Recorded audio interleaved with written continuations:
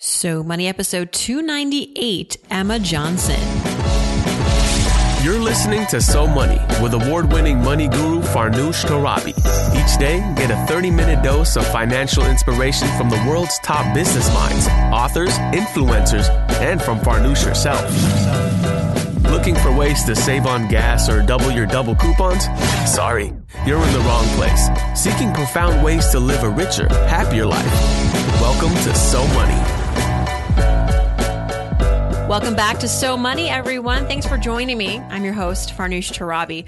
Well, ahead of introducing today's wonderful guest, I have to quickly share with you the charity fundraiser and competition that's going to be going on all month here at So Money, the entire month of November, in tandem with a charity fundraiser / competition going on with Josal Sihai's podcast, Stacking Benjamins. And to tell us all about that, I brought on Joe. And Joe, here you go. Take the mic. You invited me onto this little fundraiser of yours, and I'm excited, but also a little nervous. Farnoosh, I'm way excited that we're doing this together. You know, we can raise a bunch of money for charity. And I love this at the end of the year with Thanksgiving. For people in the United States, we end the month of November with Thanksgiving. And I thought, what a great way for our community to help another community that might need it. So we are going to be raising money for the Texas 4000, which is a 4,000-mile bike ride that University of Texas students take to raise money for cancer research and cancer-related causes. I know that they give a lot of money to MD Anderson Hospital, one of the premier cancer treatment clinics in the United States in Houston, Texas. And then they also give it to worthwhile research facilities around the nation. So we're going to be raising money at stackingbenjamins.com / Texas 4000. And it's cool because our organization, Farnoosh, has a lot in terms of where the money goes, a lot in common with who you're raising money for. Talk about that for a minute. Well, thank you. That was a nice transition. So I have chosen, our team here at So Money has chosen the largest student-run philanthropy in the world, near and dear to my heart as well, because I was a part of this when I was in college. It's the Penn State IFC Pan-Hellenic Dance Marathon. It's affectionately known as THON, and it's a year-long effort to raise money and awareness for the fight against pediatric cancer. It's raised over $125 million for the Four Diamonds Fund at Penn State Hershey Children's Hospital. And next year's THON 2016 is what we are fundraising for now. And that will be taking place February 19th through the 21st. It's a 46-hour dance marathon. I did it. And I survived. It was life-altering, but of course, it's for an amazing, tremendous, and important cause. Thon.org / So Money. Thon.org / So Money is where you can go to contribute. I know it's high season for canning, and this is a way to join in on the fun. Anything you can do, know that it will be well spent. Over 95% of funds go to the families. That's so great. And the rider that we're riding for, who's riding in the Texas 4000, her name is Shelby Schreiber. Her father was a single dad raising her, Farnoosh. And when she was in high school, he started feeling bad, went to the doctor. It turned out he had terminal cancer and he passed away when she was just in high school. So here she is without a dad. And now she decided she's going to ride this 4,000-mile bike ride in honor of him. And they spend no money on the bike ride. All the food along the way, all the housing along the way is donated. So I love these organizations, but stackingbenjamins.com / Texas 4000. And I hope together we can raise a lot of money. I think we will. Thanks, Joe. Thank you. All right, now today's guest is a longtime business and personal finance journalist and friend. Emma Johnson is the founder of Wealthy Single Mommy.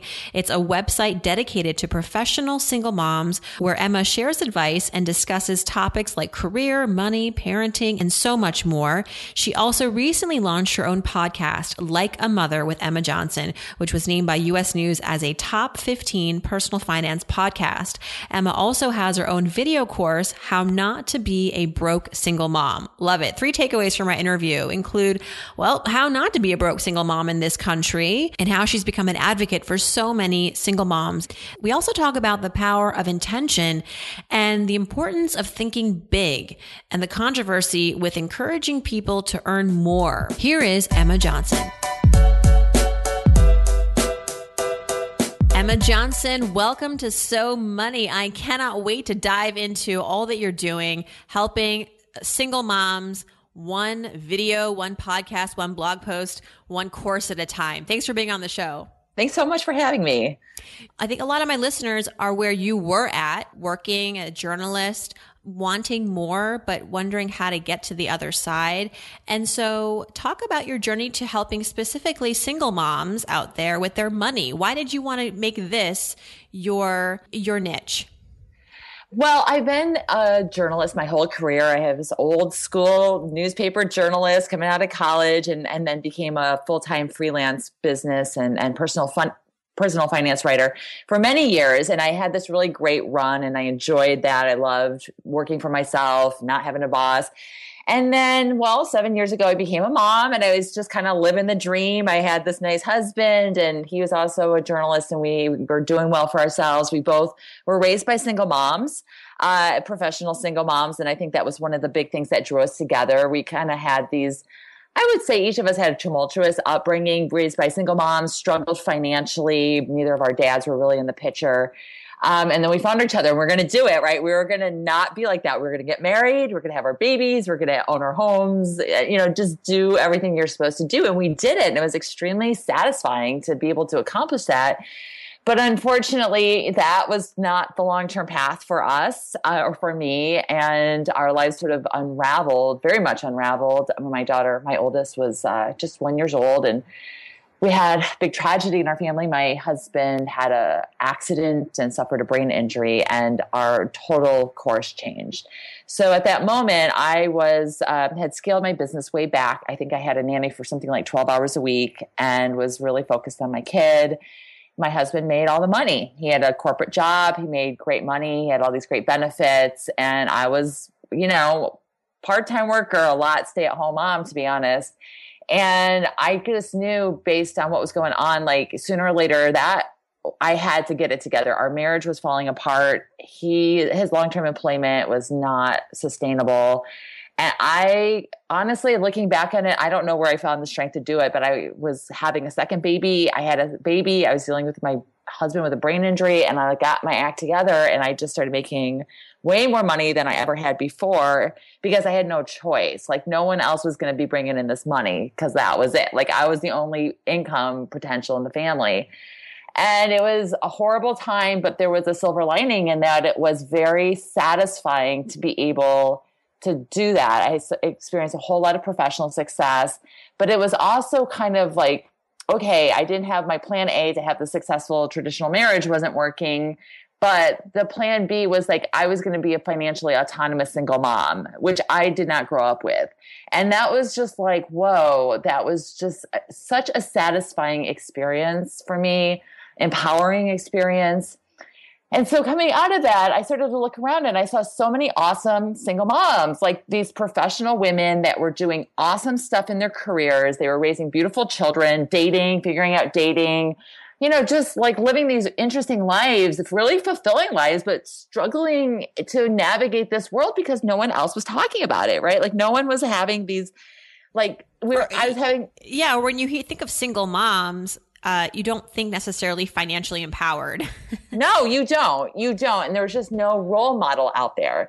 So in the media, like I would know because I'd always be digging around about these successful women that are, that's what we're talking about, Farnoosh. Like that's why you and I have Careers Today, because like this is such the topic of the moment, the whole lean in, figuring out these finer points of feminism. Women making more. A lot of single moms are head of household. Mm-hmm. Right, exactly. And so we're talking about this, but no one ever leads with, I'm a single mom. They might be a single mom. They might be a divorced mom or a single mom by choice or whatever, but they never introduce themselves as that. And that's fine. I don't think they have an obligation to.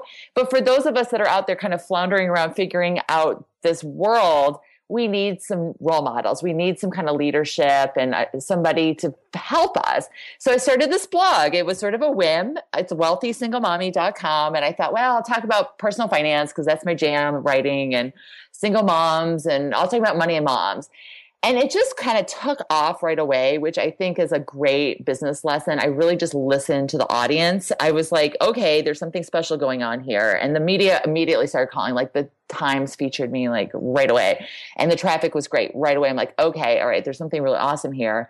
And I just went with it. Like I just went with my passion, which was beyond money. I think I was getting bored with writing about money, but I wrote about money and career, writing about my kids. And then I started writing about dating and sex, which really has become, I've come to find out, really my passion. I love writing about sexuality and relationships. And the more I wrote, the more people were like so interested in what I had to say. My following just kind of took off and I just wrote it. I'm still writing it. And it's been 3 years.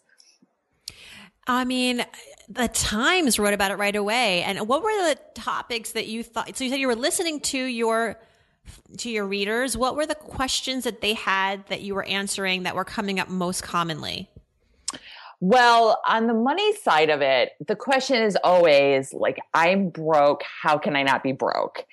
And it is true. I mean, you cannot deny the fact that people coming out of divorce, men and women, are going to have less money than you had when you were married. If you're a billionaire and you give up half of your $1 billion in your divorce, you are poor. That is just a basic fact of it. But the real thing that's going on is people feel poorer.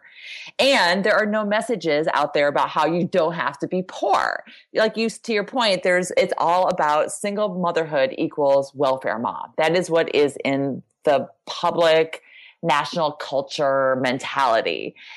But it doesn't have to be like that. And so a lot of what I do is helping women get out of their own way. We are living in the richest country in the world, arguably, in a time of unprecedented opportunity for women. There's never been more economic opportunity for women, including divorced moms.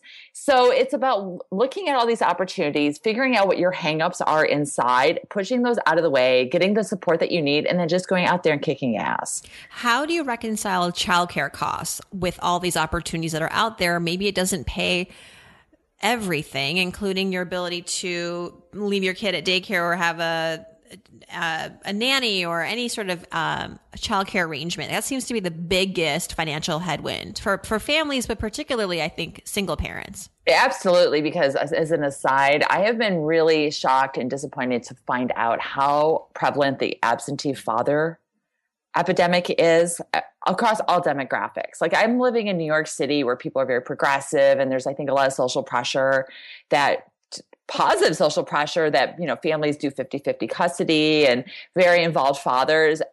Guys are just not stepping up. And to your point, that puts in just a huge burden on single moms who are struggling financially coming right out of divorce and then have to face that. So what I tell them is sometimes you just have to make an investment. If this means you can't look at your financial picture, just what your bills and your income are this month. You have to look at it big time and long term. And sometimes that means making an investment. So maybe that means that you pay more for a nanny over a daycare because it affords you the flexibility that allows you to go to school or to attend after work events that are really going to propel your career forward. So it's making small investments, including in childcare, in order to make big wins professionally. But in order for women to be able to do that, they really have to make a mental switch. So one is getting over this idea that they have to spend so much time with their kids. Like one of my most favorite statistics and telling statistics is a couple years ago, Pew Research folks, they did this survey of American families and they found that 40% of Americans believe that it is harmful to children when their mothers work outside of the home. Ugh. Right? Oh my God. Who did that? A bunch of men did that survey. I don't care who did it, but I think it's like hearing me and I share that all the time because it just, I feel like smacks women into clear vision about their own hangups. There is such a pressure on all of us to be stay-at-home moms. We really believe as a culture that the stay-at-home mom is the better mom. And so when you're a single mom, like you're not going to be stay-at-home mom. Like you are going to work. You have to work. And you're probably going to have to work more than if you were married, or there's going to be less parent time with the kids if you're married, right? So instead of like your husband being there when the kids get after school, if you have to work late, now it might be a babysitter or an after-school program for your kids. So that is a very, very bitter pill for many women to swallow.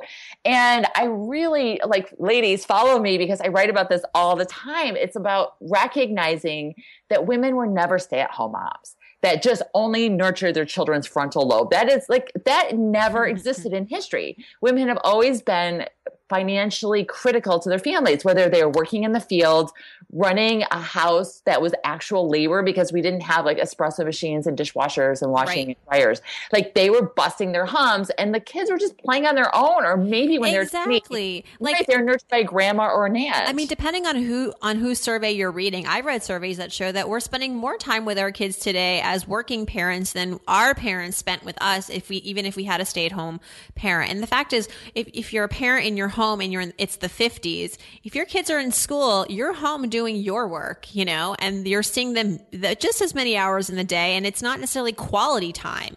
I think that maybe one of the emphasis now, I think, with working parents is that when we do spend time with our kids, we try to make the most of that time. And so in some ways it's better than than maybe 30 years ago. Well, especially if you're working at a career that you're successful at and you enjoy, and you can come home feeling like you killed it that day. You feel awesome about yourself. You can go home and tell your kids about your work. My kids are little. They're 5 and 7. And for as long as I can remember, they ask about my day. And I just tell them. I'm like, I had a meeting. I talked to a brand. I did a podcast with this cool chick, Farnoosh. And they're interested. Like I will play them this interview and they're interested in what I have to do. And they're proud of me. And I feel awesome about what I did all day. Well, I'm proud to be speaking with you too. And let's talk about your financial philosophy, Emma, as you have been building this business as a single mom yourself. What would you say is your money mantra? My money mantra.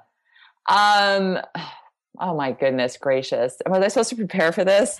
Well, yeah, I didn't bother sending you the questions because I mean, you live and breathe this, but I mean, if there is a saying that you like, if there's a voice in your head when it comes to money that you listen to, what is it telling you? The money mantra, I would say, think big, think big. Mm-hmm. For myself, I definitely tell myself that, and I tell other women that all the time. Part of that is surrounding yourself with other successful people, positive people who also think big. I know that coming through my divorce, I often talk about one of my best friends, Morgan, and she was going through her divorce at the same time. Our kids are the same age. And she was building from scratch a law firm. And now I think she has 3 associates. She's just killing it. And we talk business all the time, way more than we talk about our kids. And she is thinking big. I was thinking big. We really just, we support each other logistically, but it is more just like helping each other get out of our own way, right? Like I could be stuck writing personal finance articles and that was a great career, but there's something bigger out there for me. And it's the same with women, especially if you're living in a place, maybe a small town, like I grew up in a small town in the Midwest, where people maybe are not thinking big, right? It's very hard to get yourself out of your situation if people around you are working retail or are stay-at-home moms and you feel socially ostracized. But the beauty of the world we're living in is that they can tune into your podcast, Farnoosh, and listen to people doing awesome things. There are so many online communities that support entrepreneurial women, professional women, where people want to support you and you can just benefit from that in such big ways. You and I both interviewed Kimra Luna, who is an example of that, not a single mom, but just a mom of 3 living on welfare at one point. Her husband worked at FedEx and she was not working and they were poor by, let's be honest. I mean, 3 kids, 1 income, which is probably not a very big income. She took every single bit of information, resource, help that was free on the internet, but they actually also took out a $5,000 credit card and maxed it out. And she just bought a bunch of online courses to teach herself how to become an online marketer. And she now, of course,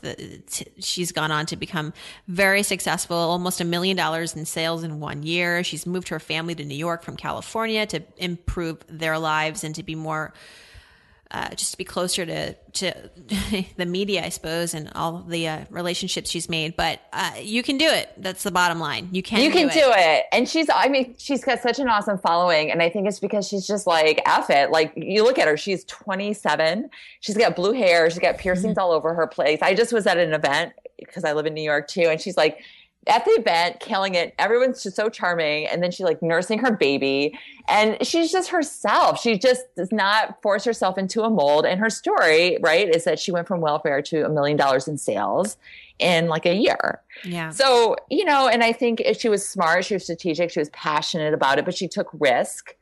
And she invested, right? She invested so much time. One of the things I took away from her interview was that she just became obsessed with online marketing, and she just lived and breathed. She listened to everybody's podcast. She'd watch hours and hours of videos, you know, online tutorials, and she just decided to do it, and she did. Yeah, she was consistent about it. That's, I think, one of the tricks to it. You know, you just have to keep at it. It's easy to get overwhelmed and just stop midway, but somehow I think it was all those late night feedings when you're up. Getting delirious. You want to do something. So think big.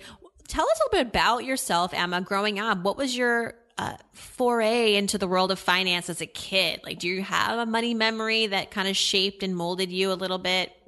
Well, yeah, I mean, I think it was partly that my family, but also just the time and place that I grew up in where like kids worked. We always had allowances. My mom, to her credit, we always had weekly allowances, and it was very clear what we were responsible for paying for. And it both increased as we grew older. And we always had jobs. Like I babysat when I was really little, and Midwesterners out there, you'll know what I'm talking about when I say my first job when I was 12, I detasseled corn, which is one of the most hellacious jobs you'll ever have. I don't think it's legal for children to do it anymore, actually. I don't think 12 is legal to do anything. Maybe just babies. It was labor. It was farm work. And we all did it. Like all my friends, it was fun. You get up at the crack of dawn and you go out and literally work in the cornfields. That was it. But I think you're an East Coast girl. So, but all my Midwestern people out there will know exactly what I'm talking about.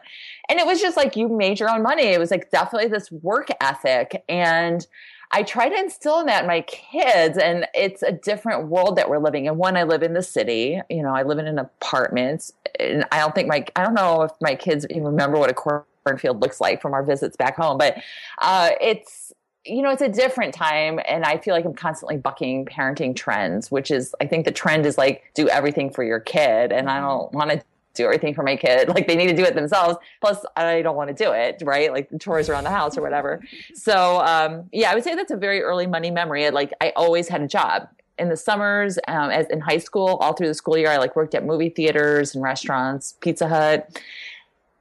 Well, I have to say that now as an adult, this concept of earning more as your solution to financial freedom came very naturally. Whereas I think for others, it's not an easy, it's not as convincible, because we often talk about saving, right, as the vehicle to financial freedom. But this concept of trying to earn more, I actually had a guest on my show, Ryan Holiday. I don't know if you know who he is. Yeah, I met him. Yeah. So I was like, Ryan, why is our culture so uncomfortable when it comes to talking about earning more money? He's like, because it's a little elitist, to be honest with you. You know, it's not something that everybody can really do. And I was like, but they can, maybe I'm just a little too optimistic, and I have high aspirations for everybody, regardless of class, race, gender, economy. I just feel like if there's a resource out there and it's free, everybody has access to it, and everybody has equal opportunity as a result. And if, there's a way for you to learn something and then turn that into a skill and then turn that into revenue, I don't think that discriminates anyone. But I mean, what do you think about that? Do you find in your work that when you talk to people about earning more, you get people rolling their eyes? Well, right. Because that's the culture is like clipping coupons, like saving, because a part of it is easier, right? If you're saving, $2 on frozen pizza, exactly, there's no risk. There's no question about what's going to happen. You're going to clip that coupon out of the Sunday paper, take it to your grocery store, and you will save $2 on frozen pizza. But if you start a business, and let's say like Kimra Luna, you take out a $5,000 credit card, which you really can't afford, there's huge risk. That is just huge risk, tons of unknowns, and it's very, very scary. Or you spend a year building a blog or a digital or start opening a retail store, whatever. That's tons of time and tons of money that you have no guarantees of having a return on. So I think that's part of it, is that discomfort with risk. And then it's also our culture, which is very quickly changing, which is the idea. I think we're still stuck in this like 50s, 60s mentality of like the corporate culture where somebody else tells you what you can make. And you know what you can make. Like, you know what the pay scale is. You know what your peers make roughly because you are all in the same corporate environment. And now it's like, well, no, you can make a lot. Like, so it becomes a class thing, to Ryan Holiday's point. Like, it's elitist, but it's also lots of questions. So, for example, you don't know, like if you go to a dinner and there's like a digital entrepreneur, maybe there's like a multimedia artist or a .com executive, you have no idea how much these people are making. Like, it could be all over the place. So it's really turning all of these sort of social, cultural norms totally upside down. And it's an uncomfortable moment. Yeah, it can be unnerving. But you're never going to get successful in life if you're just comfortable all the time. Mm-hmm. Yes, exactly. I was just reading, it was talking about like, I forget what it was. And his thing was like, you're broke because you want to be, or you're not rich. You're not rich because you want to be. And the writer was pushing back and saying, well, there's all these social pressures and like, generational poverty and all these things. Is it really just about like pulling up your bootstraps and making $1 billion? And he was saying really the main thing that keeps people back from being wealthy, moving from the middle class to actual affluence, is that people get comfortable. And we live in such a wealthy society. I don't really care if the economy is down. We are still doing pretty freaking good in this country. And so, like maybe you did a little bit better than your parents. You have a little bit nicer home, a little bit more comfort. You don't really have a reason to propel yourself to the next level. And I think that's okay. I feel like it's totally okay. But I see it like going back to my single mom community, it's like these women feel desperate and they are just, see their lifestyles changing. They see their kids maybe have to move schools or miss out on music lessons or, they're just huge. They're so afraid, but they harness that fear and they build amazing businesses or unbelievable careers that they could not have imagined before. Well, adversity breeds success sometimes, and when you're a single mom and you have a lot of pressure on you, it's heads down and you work and you make it happen. I think in some ways, like you said, it's a silver lining. It absolutely is. Look, it's happening. Whatever shit the world's throwing your way, like embrace it, harness it, turn it into something good. Because like, what's your other choice? You can say about it. Yeah. I mean, crying feels good for a little bit, but after a while, you're just that person who just never leaves the house and party pooper. What is your biggest money mistake? I assume you have one or two in the closet that you can bring out and share with us. Go back into the archives. You know what it was? I remember when I was in my early 20s, I had a credit card balance. And in hindsight, I think it was like around $3,000. And I remember I got it. I had an unpaid internship at CNN. And I just like had no income and I was trying to figure out what I was doing. And I got this $3,000 credit card bill and just whatever stuff. And there was this message out there that like you should never transfer balances, like because it was going to like mess up your credit score. And then it was gonna like, I never got serious about that credit card bill for years. Like for years, it just hung around me and I was paying like whatever the big interest was. And I just like in hindsight, I'm like, I wasn't making any money at the time. I was working in newspapers. I was probably making like $30,000 a year, but I'm like, it was $3,000. Like the mental anguish that stupid credit card balance took on me and the financial costs it took. Why didn't I just buckle down and just pay that thing off sooner? It's like, it was so many years ago, but it still annoys me that I didn't take that more seriously. Yes. Because what was the interest?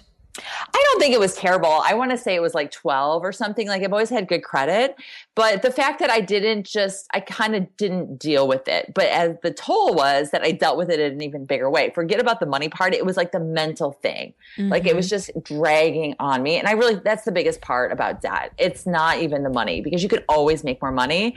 It's just like it nags on you. And that's energy that you could be spending on any number of things, including making more money. Absolutely. Okay. Well, speaking of making more money, maybe this has something to do with the next question, which is your so money moment, a time in your life when you achieved you just were a financial rock star. You exceeded goals. You did something for yourself financially that you're really proud of. I could sit here all day long and tell you, Farnoosh. Yeah, this is a brag fest. I always say I'll share a couple of things. Years ago, I was still married. And I remember it was like the first of the month. I was like laying in bed one morning and I'm like, oh, it's the first month. And I'm like, oh, the rent check, like the rent was probably like pulled automatically from our account. And I was like, oh my God, I didn't even worry about it. Like there's so much money in there. I didn't have to worry about rent. And I thought, oh, I get it. I get what's so good about having money. It's that it's not that you buy stuff. Like I'm not much of a consumer. It's not the stuff that you get. It's the comfort. Like that's why you want to have money. And that always has stayed with me because I've had my ups and downs since then for sure. And when things are comfortable and you feel like you have money in your pocket, it is the best feeling in the world because you're not worrying. So that was a big moment that I reference often. I think it was really, I don't know if it was a money moment, but just that accomplishment of like getting through that really, really rough time in my family and exceeding all of my financial goals. Like I would set a financial goal, like maybe every year, like I want to make X amount every month and I would do it. So it's really like I started making me believe in the power of intention because that number, just putting that number out there, maybe writing it down, or I would tell a friend or like, set a goal, a tangible financial goal, and I would hit it without killing myself. Like it would, I always have been a hard worker, but it would just come. I was like, it made me really appreciate my power. Like I have the power to do that and even more. Mm-hmm. You mentioned earlier when we were talking about how you were at the time when your marriage was ending and you just realized that you had to be on your own 2 feet financially, which at the same time was also really empowering. You said, I don't really remember what I did, but it just started happening. But maybe you could be a little bit more specific. I'd love to learn about kind of like the first thing that you did amidst that fog, that you were in, perhaps just psychologically and emotionally. Like there was clarity at some point. What was the kind of the first thing that you did or realized that was a turning point for you? Well, I did have a foundation for my business. So I had, a big network of clients that I had always maintained good relationships with. So I would just hit the email. Like I would just follow up and be like, hey, I know I told you I was going on, baby leave, but I'm back. I would love to know what you have to do. Like what kind of work, how can I help you? And I'd get on the phone, have the meetings. It was just hustle. So it was like letting the world know. I mean, I have a spiritual life, and I believe that the energy you put out there, it goes out there in ways that you don't totally understand. And for me, yeah, there's something tangible, which I call an editor and say, hey, I want some work. But I was just putting it out to the universe like, I need some money, universe. Like I need this stuff to start coming in. And so I just was like really hitting it. And then I would kind of try to take these relationships to the next step. So like the dream for a freelance writer is always to have that regular income. So for my regular clients that I, knew liked me or whatever, I'd always say, well, sure, I'll do that one assignment, but how about if we do a monthly column? Or how about if I, put out one of these posts that you like so much every single week? And I'd always negotiate for the most money. Like I'd always go really big. And I've had editors be like, man, you have some big balls. Like, I can't believe you asked for that, but guess what? I got it. Like I usually always got it. I always got that rate.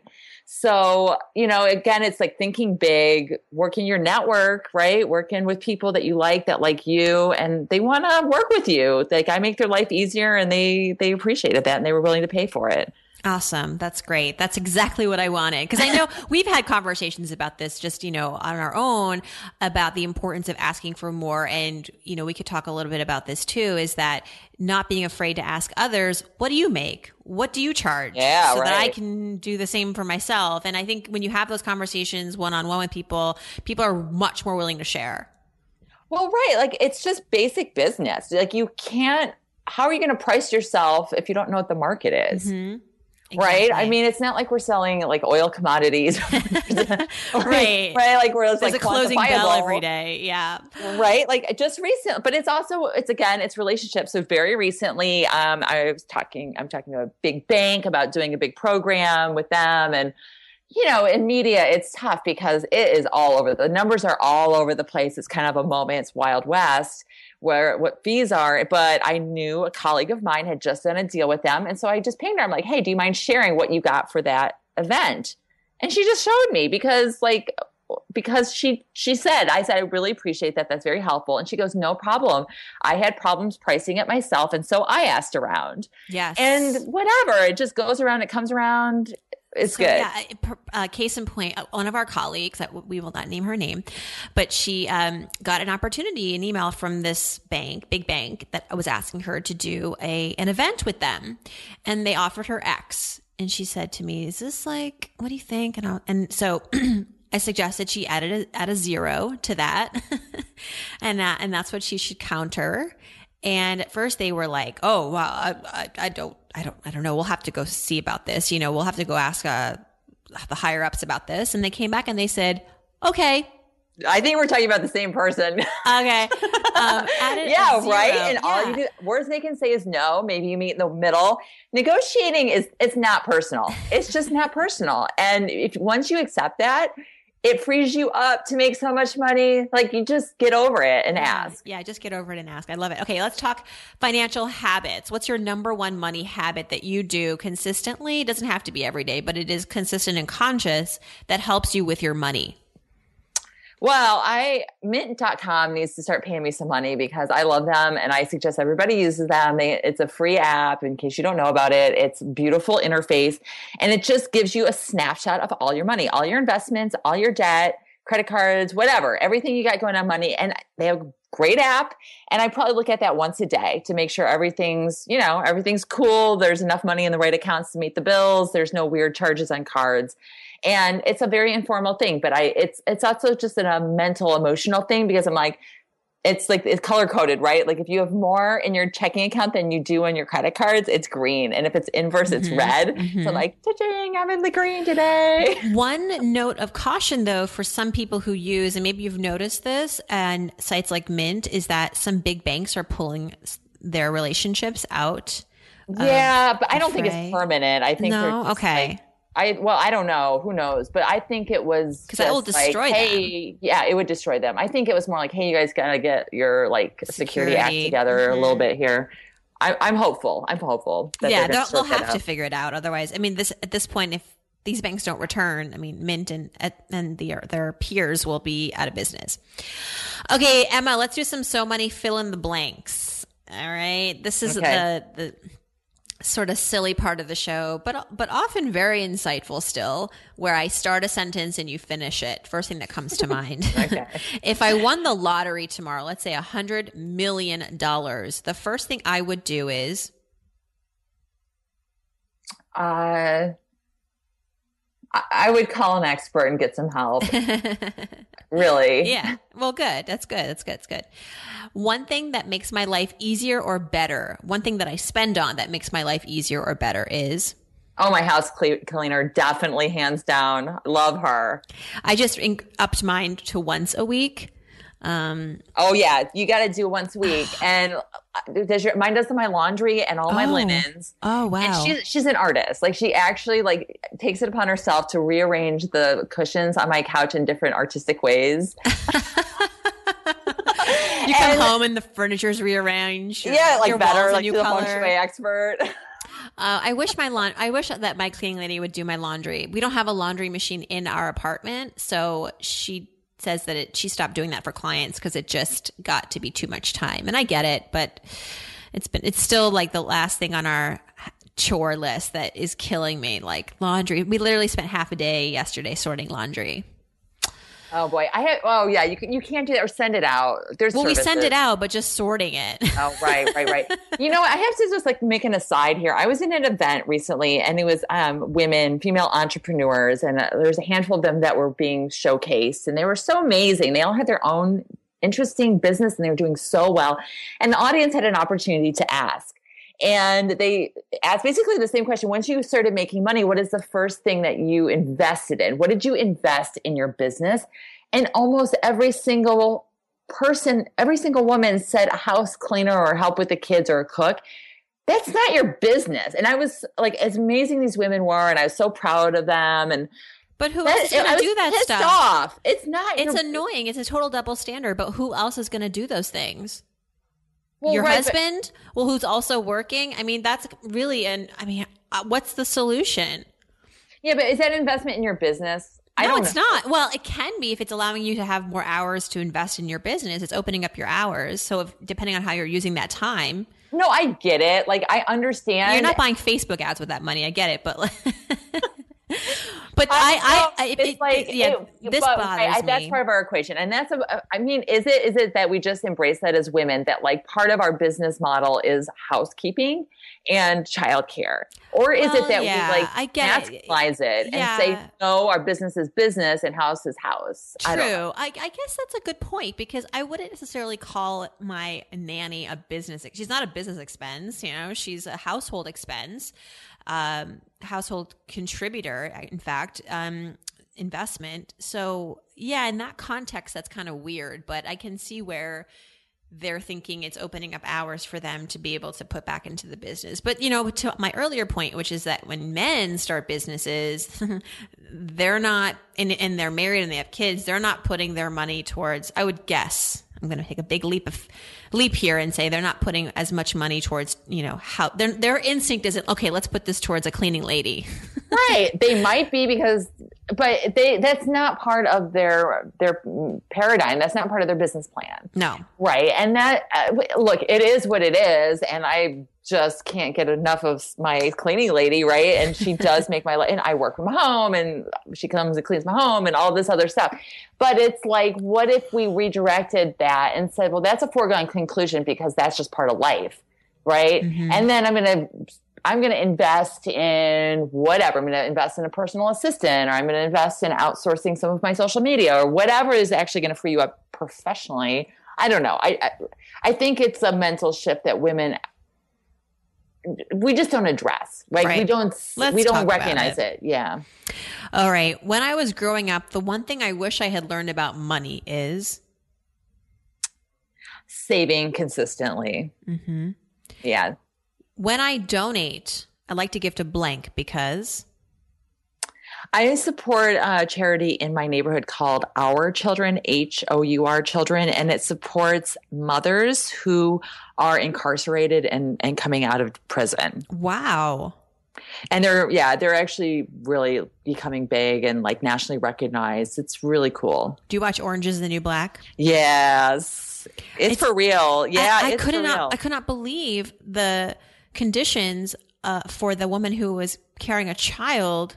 She's going into labor and she's still at the prison. And it wasn't until she was like having preeclampsia that they're like, maybe we should get you to a hospital.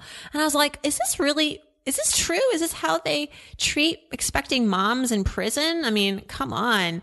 I don't know what her prenatal care was, let alone, you know, the fact that she was delivering and they were basically like, yeah, let us know when you're 10 centimeters and we'll call you an ambulance. Well, that's women giving birth, but then it's like, you know, women who have children, men, I mean, there's so many, right? They have children who are on the outside, they're on the inside, not connecting with their babies. And then the big question, which isn't specific to women or mothers, is like people coming out of prison. They have no resources. So this is a pretty awesome charity, Our Children. And they have housing, job training, social service support to get them hooked into different programs. It's like really rehabilitation in a really meaningful way. Well, this is Give Back Month at So Money. We're dedicating the podcast to promoting charities, especially the one that I have identified, which is Thon, which is the dance marathon held at Penn State, which raises money for children who have childhood cancer and their families. All the money goes to the Four Diamonds Fund at Hershey Medical Center. So we will put that and this on the show, on the podcast. So thanks for sharing that with me. I didn't really know that existed. That's amazing. Mm-hmm. They're cool. Yeah, I love that picture of you when you did your dance-a-thon when you were in college with your fanny pack. With my fanny pack, and I think I was going on. I think I looked. We weren't allowed to wear watches during the dance marathon, so I was constantly asking people, and I was always disappointed every time I found out what time it was. I was like, "Really? It was." It's only 20 minutes since I last asked. Yeah, so check out that picture. And last but not least, I'm Emma Johnson. I'm so money because I'm so money because it's like I feel so proud of the single moms that I've gotten together. We've really created this huge community of support that does not exist anywhere else. And that's why I'm so money. And we didn't even talk about this, Emma, because we were talking so much about women and money and earning, but you have a fabulous new podcast. So if people want to learn more about you and listen to more about what you have to say and your amazing guests, tell us about Like a Mother. Like a Mother with Emma Johnson on iTunes, or you can find links on my blog, wealthysinglemommy.com. And it's an extension of what I've been doing, which is talking about all things interesting to smart moms. Talking about, not specific to single moms, but smart moms. We're talking about business, money, sex, entrepreneurship, politics, and it's been awesome. It's a great opportunity to connect with some of my favorite chicks, including Farnoosh. She's going to be on very soon. Yes, I'm amidst amazing company. You have just some really, really fascinating and opinionated people. I'm going to try to study up before I go on so I can showcase my wildest thoughts and opinions because I know that's what your audience likes. So yeah, that's great. Congratulations. I'm all for the podcast. You know that. I love it. I'm watching you with admiration too. So it's mutual love society here. Well, until then, my dear. Well, thank you. That's a wrap. If you'd like to learn more about Emma, her website, wealthysinglemommy.com. She's also on Twitter at Johnson Emma. You can grab this episode as well as the transcript and comments at SoMoneyPodcast.com, where you can also click on Ask Farnoosh while you're there and send me your question for the Friday episodes. Thanks so much for tuning in, everyone. Hope you have a great, great Thanksgiving. Tomorrow we will be airing a rerun, but don't worry, we'll be back with more new, fresh episodes after Thanksgiving, including Friday's Ask Farnoosh segment. Thanks again and hope your day is so money.